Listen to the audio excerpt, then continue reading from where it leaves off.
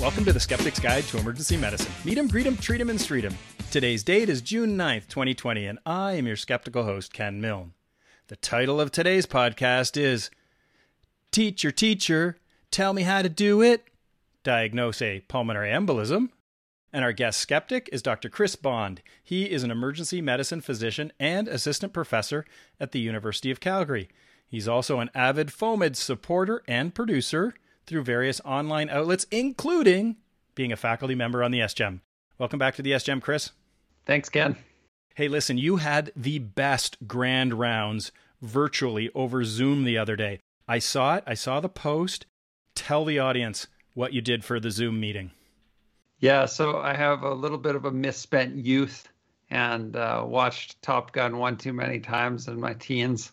So I had to buy all the gear, authentic Nomex flight suits, authentic dress whites, khakis, etc., and decided to do my grand rounds from home in full flight suit with Top Gun background. Oh, switching to guns. Too close for missiles, switching to guns. Chester's dead. Yeah, you were in a 4G inverted dive with a MiG-28? We were about 2 meters. No, I think it was about 1.5 meters. And the classic quote from that is, permission to buzz the tower? Negative Ghost Rider, the pattern is full. Well, we better start this podcast. All right, so give us a case. All right, a 63-year-old female presents to the emergency department with chest pain for the past 8 hours. It is pleuritic, worse with certain movements and associated with some shortness of breath. Her vital signs are within normal limits and oxygen saturation is 95% on room air. An ECG, chest x-ray, and troponin are all within normal limits, and she has no calf swelling or tenderness. She does have a previous history of DVT and PE 12 years ago after returning from a transatlantic flight. She's also been doing more work around the house and lifting the past few weeks because of COVID, and she has nothing better to do. So she has some mild chest wall tenderness on palpation. The remainder of her Wells criteria are unremarkable. How do you proceed in evaluating this patient for pulmonary embolism? Well, as you know, Chris, pulmonary embolism, it's a common ED diagnosis with an estimated 1 to 2% of all patients presenting in the United States to an emergency department undergoing a CT for suspected pulmonary embolism. However, less than 10% of these scans actually show or confirm a pulmonary embolism. Now, we've covered the topic of PE frequently on the SGEM, and I'm thinking it's got to be in the top 3, along with thrombolysis for acute ischemic stroke and sepsis management. Yeah, I think there are at least 5 or 6 podcasts previously on PE, maybe even 7. There are multiple validated risk stratification tools to evaluate for PE and reduce inappropriate testing, including the PERC score, the Wells score, the Years algorithm, and D-dimer testing. There have also been more recent adjustments to D-dimer threshold based on clinical pretest probability as calculated by a trichotomized Wells score. Unfortunately, clinician uptake of these validated tools has been incomplete, with some ED studies suggesting a quarter of patients who warrant no laboratory or imaging studies still receive testing. Low-value testing increase costs, ED length of stay, and subject patients to unnecessary ionizing radiation and risk of anaphylaxis from intravenous contrast dye. Moreover, false positive CT scans are common and estimated between 10 and 26%, resulting in unnecessary anticoagulation and risk to patients. And ultimately, this can lead to over-testing, over-diagnosing, and over-treating of PE. The American Board of Internal Medicine started the project called Choosing Wisely to try and mitigate this problem. The SGEM looked at this initiative on an SGEM Extra, and the American College of Emergency Physicians is part of the Choosing Wisely program and has a number of recommendations. One of these recommendations is on CT scans for ruling out PE. They have encouraged physicians to, and I quote, avoid CT pulmonary angiography in emergency department patients with a low pretest probability of pulmonary embolism and either a negative pulmonary embolism rule-out criteria or a negative D-dimer. Now, there is something called the Right Care Alliance, and it was established in 2015. Certainly, patients at times need less care, but also at times they need more care. And this group, this Right Care Alliance, is trying to advocate for that Goldilocks zone. Not too much, not too little, just right. So, Chris, what's the clinical question for today's podcast? What are the barriers and facilitators to the uptake of evidence-based practice in the emergency department evaluation for pulmonary embolism? And the reference? Westifer et al. Provider perspectives on the use of evidence-based risk stratification tools in the evaluation of pulmonary embolism, a qualitative study from Academic Emergency Medicine, June 2020. And it's right there in the title. This is a qualitative study, and I believe this is the first qualitative study we've done on the SGEM after 8 years. So clearly it will be the best qualitative study we've ever done on the SGEM. And so we had to modify the PICO for that. And so we have population, interest, and context, as opposed to the usual population, intervention, control or comparator, and outcome. So Chris, what was the population? Emergency physicians. And what was the interest? Use of evidence-based risk stratification tools. And the context? The evaluation of acute pulmonary embolism. Now, I don't know if SGEMers have actually been able to perceive just how excited I am today. I am trying to tamp it down and hold it so I just don't fanboy too much. But this is an SGEM hot off the press episode, and it's my great pleasure to introduce someone who I hold in tremendous regard, an amazing physician and person too, Dr. Lauren Westifer. She's an emergency medicine physician practicing in Massachusetts and an avid FOAMed producer, great public speaker, and just all-round awesome person. Welcome to the SGEM, Lauren. Ken, Chris, so happy to be here. I'm excited to see y'all again. And combine my two passions, implementation science and pulmonary embolism and foam. Wait, no, that's 3.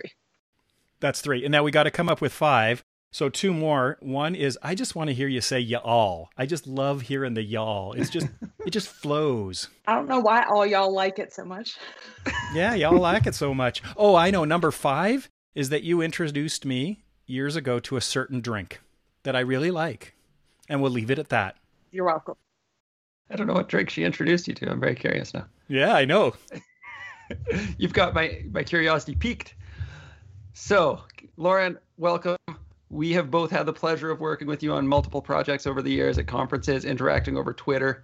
I remember reading The Short Coat, and now I still listen to you on Foamcast.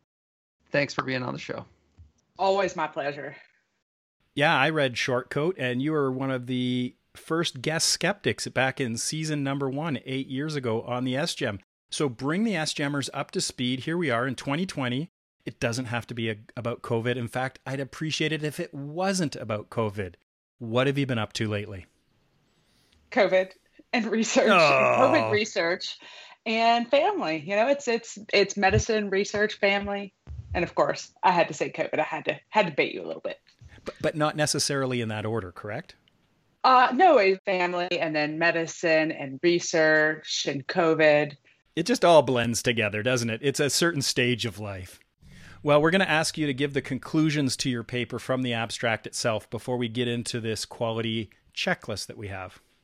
Our findings suggest that common barriers exist to the use of risk stratification tools in the evaluation of pulmonary embolism in the emergency department and provide insight into where to focus efforts for future implementation endeavors. Overall, provider-level factors such as risk avoidance and lack of knowledge of the tools dominated as barriers, while intersetting factors were identified as facilitators. Future efforts to improve evidence-based diagnosis of PE should focus on implementation strategies targeting these domains. We had to look up a checklist for qualitative research, and Chris, you looked around and found one that had how many questions? Double my favorite number, 10. So the listeners may not be familiar with these questions, so let's run through them. The first question, as a quality checklist for qualitative studies, and it's called CASP, C-A-S-P. First question is, was there a clear statement of the aims of the research? Yes, there was.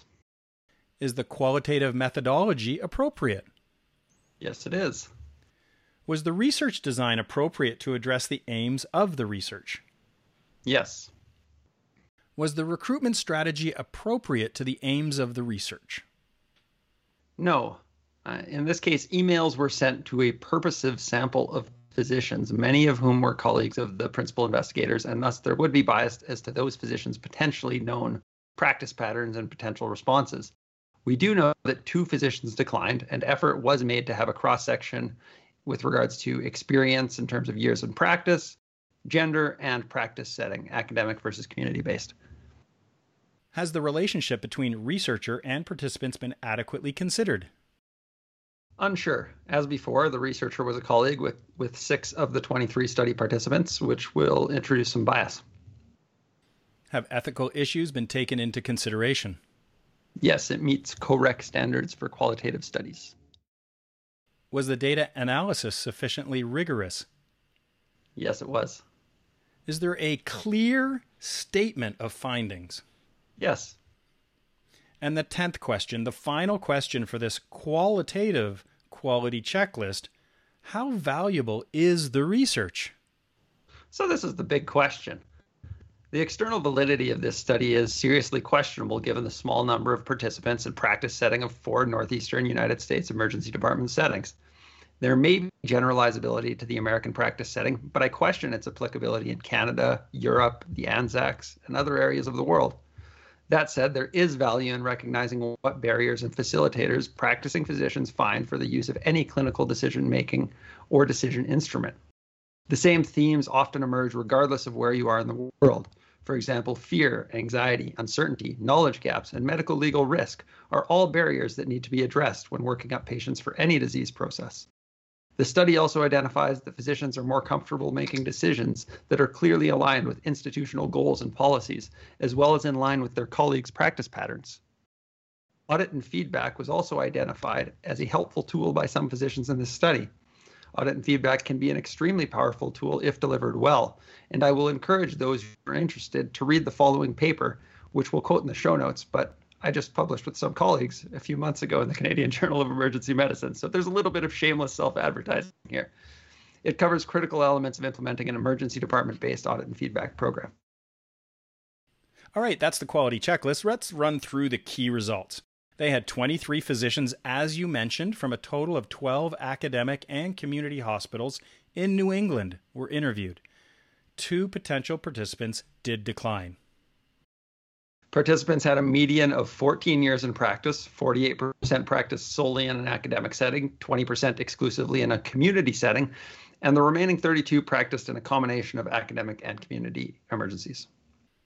Now, all providers reported some familiarity with the use of a risk stratification tool, particularly PERC in the workup of PE. The barriers were provider-level barriers to use of risk stratification tools centered on knowledge, belief about consequences, and emotions. Yeah, there was a lack of knowledge regarding validated cutoffs for the Wells score, lack of knowledge on the trichotomized Wells threshold, and most clinicians would only use a D-dimer for patients with a Wells score less than or equal to 3. Clinicians reported some confidence in the Gestalt, I love that word, than risk stratification tools. They commonly reported that if a patient satisfied, quote, PE is the most likely diagnosis, end of quote, or there was a prior history of venous thromboembolism,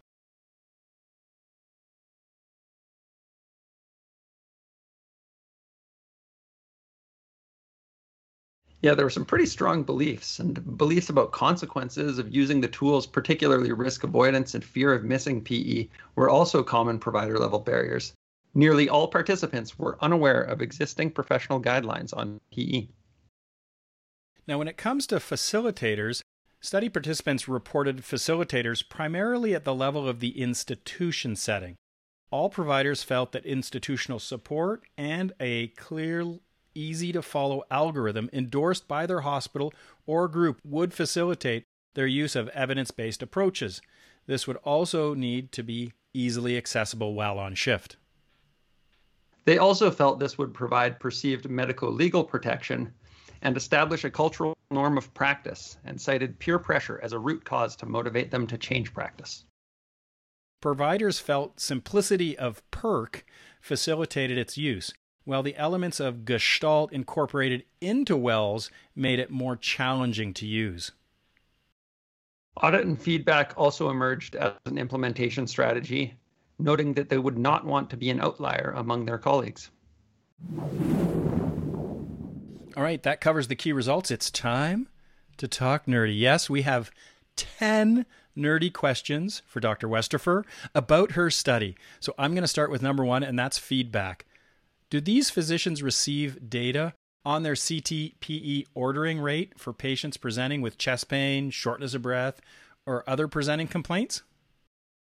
Yeah, some of them do, not all of them. In fact, this is why we chose some of the centers that we did, is we looked at where some of this literature had been previously published and where we knew some of them had for quite some time received feedback on their CT ordering rates and their yield. And that's why we chose them. But not all sites did, because we wanted to sample from a diverse group of sites. And for example, some community and rural hospitals didn't really do that.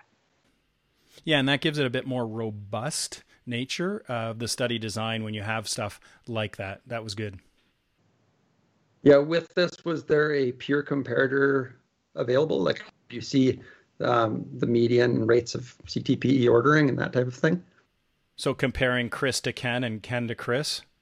If you're talking about looking at the sites where they did sort of give feedback to clinicians, yes, that was part of it, is they had some benchmark as to where they performed with regard to their actual setting, but not necessarily a target. For example, if 2% of the CTs that you order are positive for PE, they didn't say, hey, we want you here. They just showed you where your colleagues were. So the third question was about U.S. population. Were all the citations listed in the article regarding CTPE ordering rates in American populations, or were there international ones as well? This is a great question. There were international ones as well. For example, looking at the international scene, the U.S., not surprisingly, has the lowest CTPA yield. So for all the CTAs we order, very few of ours turn out to be positive for PE. But actually, Canada is not too far behind us in that. So North America globally is among the lower of the continent sort of scoring for PE yield. Australia, there's also quite a yield, and I cited some things from there where their hospitals average 9 to 25%. So huge ranges there. So even within countries, there can be a lot of range. A Canadian study that I cited, the median was about 9.1%, which isn't too far off from many US hospitals. Yeah, the fourth question is about external validity. So how do you think having data from New England could affect the external validity of your study? Or how do you think having data only from New England could affect the external validity of your study? Yeah, obviously that is a limitation. I mean, I couldn't sample people from every country and every state within the United States in different settings. And sort of when we designed the study, what we wanted to do was kind of look at where they had tried to implement things and figure out why they failed. And it just happened that two of the main implementation strategies that had been used were done at hospitals in New England. And so we specifically targeted them because we wanted to get some feedback on the barriers and facilitators to doing that. So it is a major limitation. When kind of taking this into account, we did want to see where we fell, where New England fell in regards to utilization of CTA for PE and yield. And there's a study by Venkatesh et al. Where they looked at the geographic variation in this. And really, we're sort of middle of the road for both in Massachusetts and Connecticut. And so it sort of, I think, is fairly balanced as much as a very limited qualitative study of 23 physicians can be. Well, that's a nice segue into question number 5, because you knew 6 of the 23 participants as colleagues in the study. How do you think your selection of participants affected your results, if you think they affected them at all? I mean, I think it would be impossible for there to not be some effect there. And I don't know it's necessarily whether they're a colleague of mine or not, but that's one thing with qualitative research is when you set off to do it, is you have to think about how am I presenting myself? What do people know about me? And how might that affect how they answer questions? For all kinds of biases. I mean, they may want to satisfy me, to give me things that I want. They may want me to perceive them a certain way or give a certain amount of knowledge. So I think that's certainly, a potential for introducing some bias there. We did look at this. So first of all, we looked at what we expected to find when we were piloting the interview guide. We interviewed people both at my institution and people I didn't know, and really didn't find much of a difference there. And when we examined the themes in those 6 people compared to other people, there wasn't a major difference there. And in fact, I was really heartened that people would tell me things that I think that they knew didn't jive with my own practice pattern. And it kind of made me feel like I was getting data that was authentic, which made me feel nice. However, that is obviously a limitation with qualitative research that is very clear. Let's talk about knowledge translation.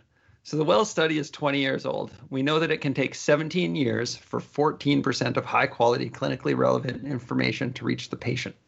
If knowledge translation has not reached these physicians after 20 years, what leaks in the leaky pipe model would you suggest we fix going forward to achieve this knowledge translation? I mean, that was sort of the aim of this paper is we have these validated tools, and why are people not using them? And some of them comes down to that fear and beliefs, and some of those are really hard to change without kind of addressing some of the root issues. And one of the big ones that I actually didn't anticipate finding out of this study that was a major surprise is people don't seem to have adequate knowledge of the WELL score, know what the risk levels predict, what low predicts and intermediate and high predicts, and what to do with it. And in fact, if you go online to some calculators, people still don't know what to do with some of the information from popular online calculators. And so that was a major surprise, and I think a pretty significant target for this, because if you don't know what the results from something are supposed to mean, you can't actually use it in practice. So I think that was definitely one issue. Awareness wasn't an issue. Everyone knew WELL score, everyone knew PERC. So people know these things. They're just really not using them in a way that sort of they were designed to be used. So the first leak in the leaky pipe model is awareness. And so people are aware. It's just further down in the pipe where the leaks are coming. Question number 7 is about pregnancy. Pulmonary embolism can be a challenge to diagnose, but adding that additional layer of pregnancy certainly raises the diagnostic challenge. Was diagnosing PE in pregnancy considered in this study? Yeah, and this was a frustration that was voiced. And one of the examples that was given often with regards to we had a question that was, what influences situations when you use risk stratification tools versus times you don't? And people were like, well, pregnancy, because I don't even know how, everyone works it up a different way. I talked to one person, they want me to do it a different way.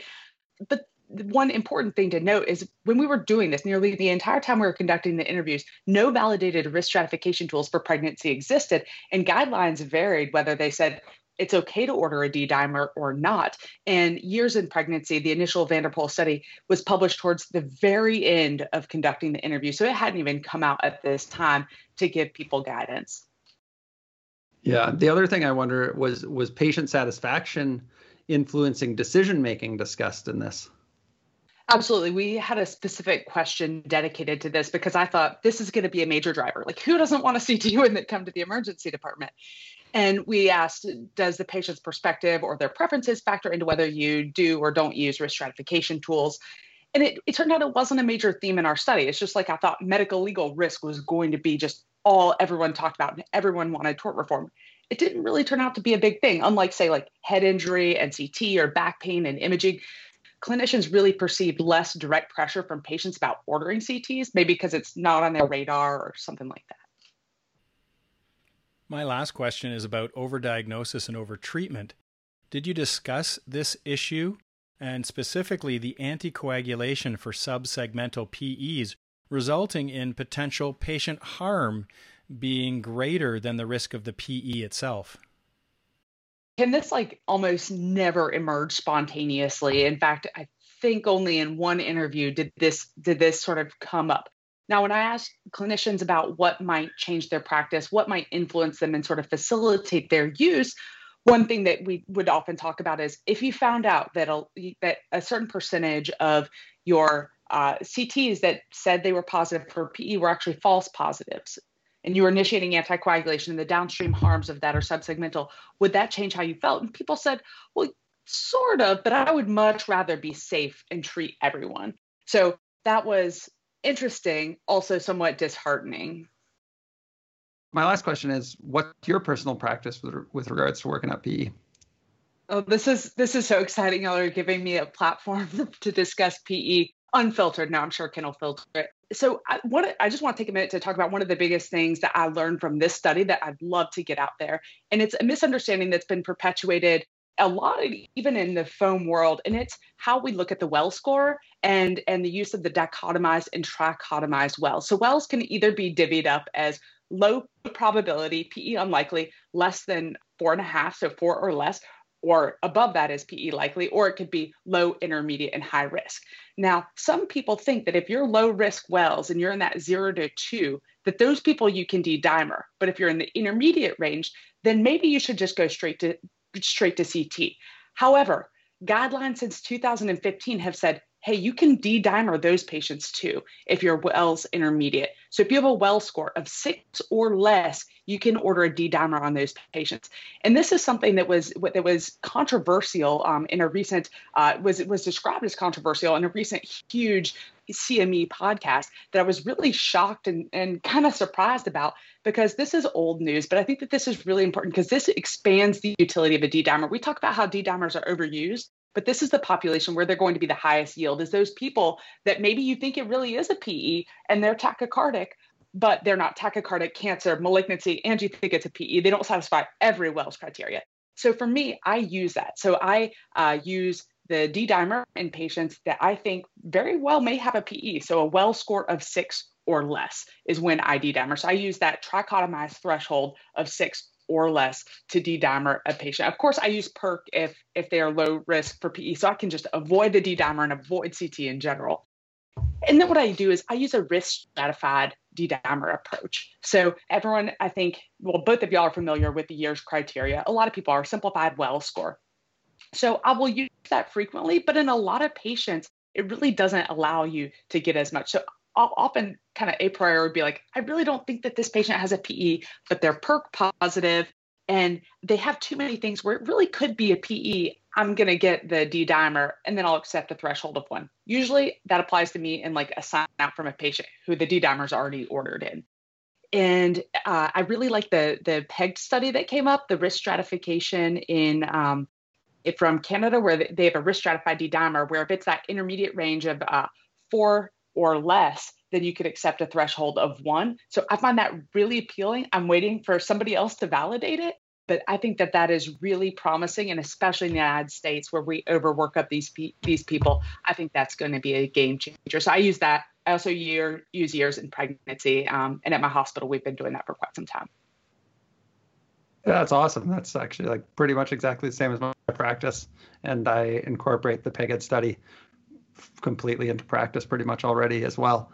I find it shocking that you have been handed over a patient who has a D-dimer pending, because I haven't seen that happen in 7 years of practice. Oh, really? If somebody handed me over a D-dimer pending, I would slap them in the face and tell them to wait till it came back and do their job. Our sign out culture is, I work at a place where physician wellness is really highly sort of valued. So especially if a patient comes in and their workup is begun and then things become more clear. I mean, if somebody orders a D-dimer, usually they'll want to follow it up.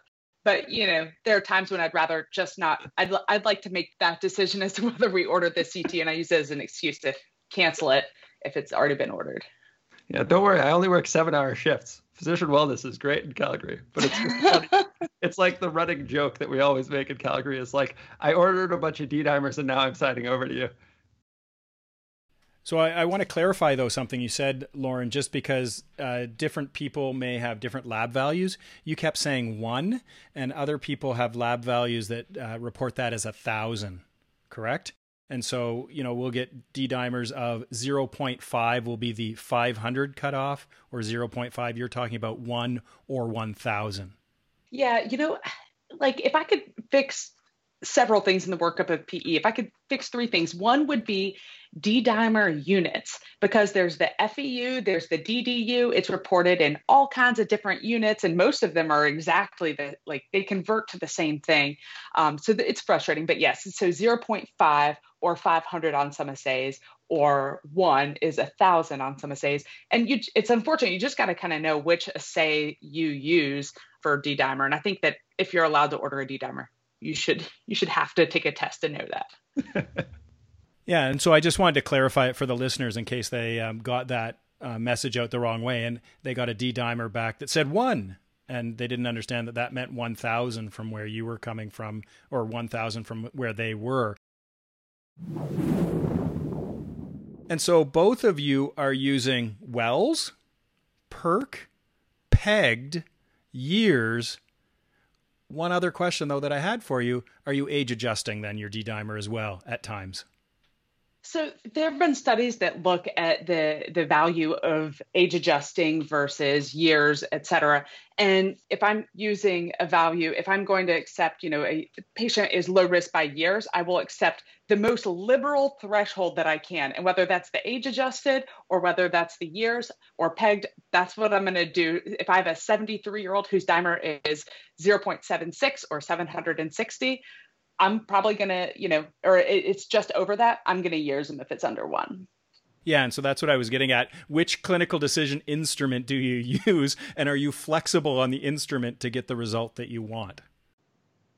Oh, of Yes. course. I mean, part Very of this is flexible. understanding that patients with an intermediate probability to low probability of PE, especially where the prevalence is low, which it is in the United States, which I think is important to know the practice pattern where you work. And I work in the United States, and it's low.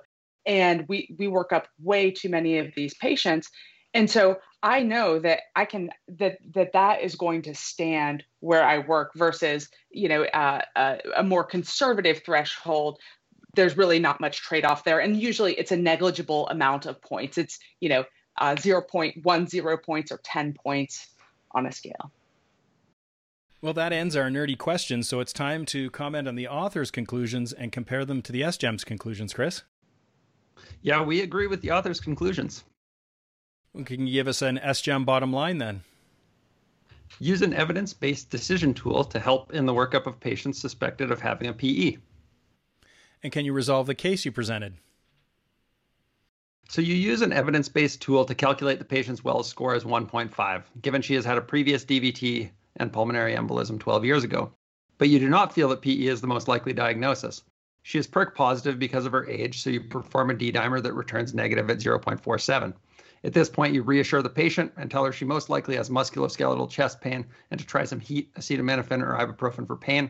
If she notices that she is becoming more short of breath, has uncontrolled pain, or is feeling syncopal, she should return to the emergency department. Otherwise, you suggest she follows up with her primary care provider. And so how are you going to take this qualitative study and apply it clinically then, Chris? Well, I'm going to use the Wells score and PERK rule in the workup of suspected PE, and also continue using the years and PEG-ED studies to adjust my D-dimer thresholds. And how are you going to translate this information at the bedside? What are you going to tell the patient? So I'll tell the patient that after reviewing your story, your physical exam findings, and tests that we've done, I think the most likely cause of your chest pain is muscular, and it's very unlikely to be a dangerous or life-threatening cause. I suggest you try some heat and pain medication like acetaminophen or ibuprofen for the pain, and follow up with your primary care provider. Come back if you're having significantly more pain, shortness of breath, or feeling lightheaded or faint.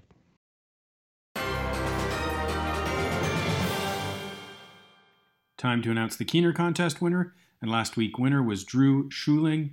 He knew that censers are the fancy devices often used by Catholic priests to burn incense. Chris, what's the question this week? Which of the pulmonary embolism risk stratification algorithms has also been validated in pregnancy? If you know the answer, then send it to thesgem@gmail.com with Keener in the subject line. The first correct answer will receive a cool skeptical prize.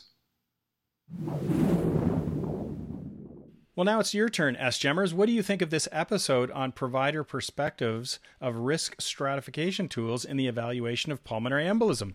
Tweet your comments using the hashtag SGEMHOP. What questions do you have for Lauren and her team? Ask them on the SGEM blog. The best social media feedback will be published in AEM. Also, don't forget, those of you who are subscribers to Academic Emergency Medicine can head over to the AEM homepage to get CME credit for this podcast and article. We will put the process on the SGEM blog. Well, thanks, Chris, for doing another SGEM hot off the press. Thanks very much to you too, Ken.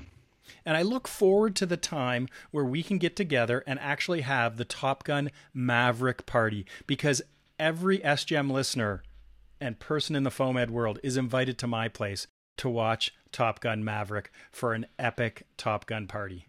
I'll be there. Oh, I know. And you'll be wearing your lily whites, won't you? I will be. I'll be wearing a nice fresh set of dress whites.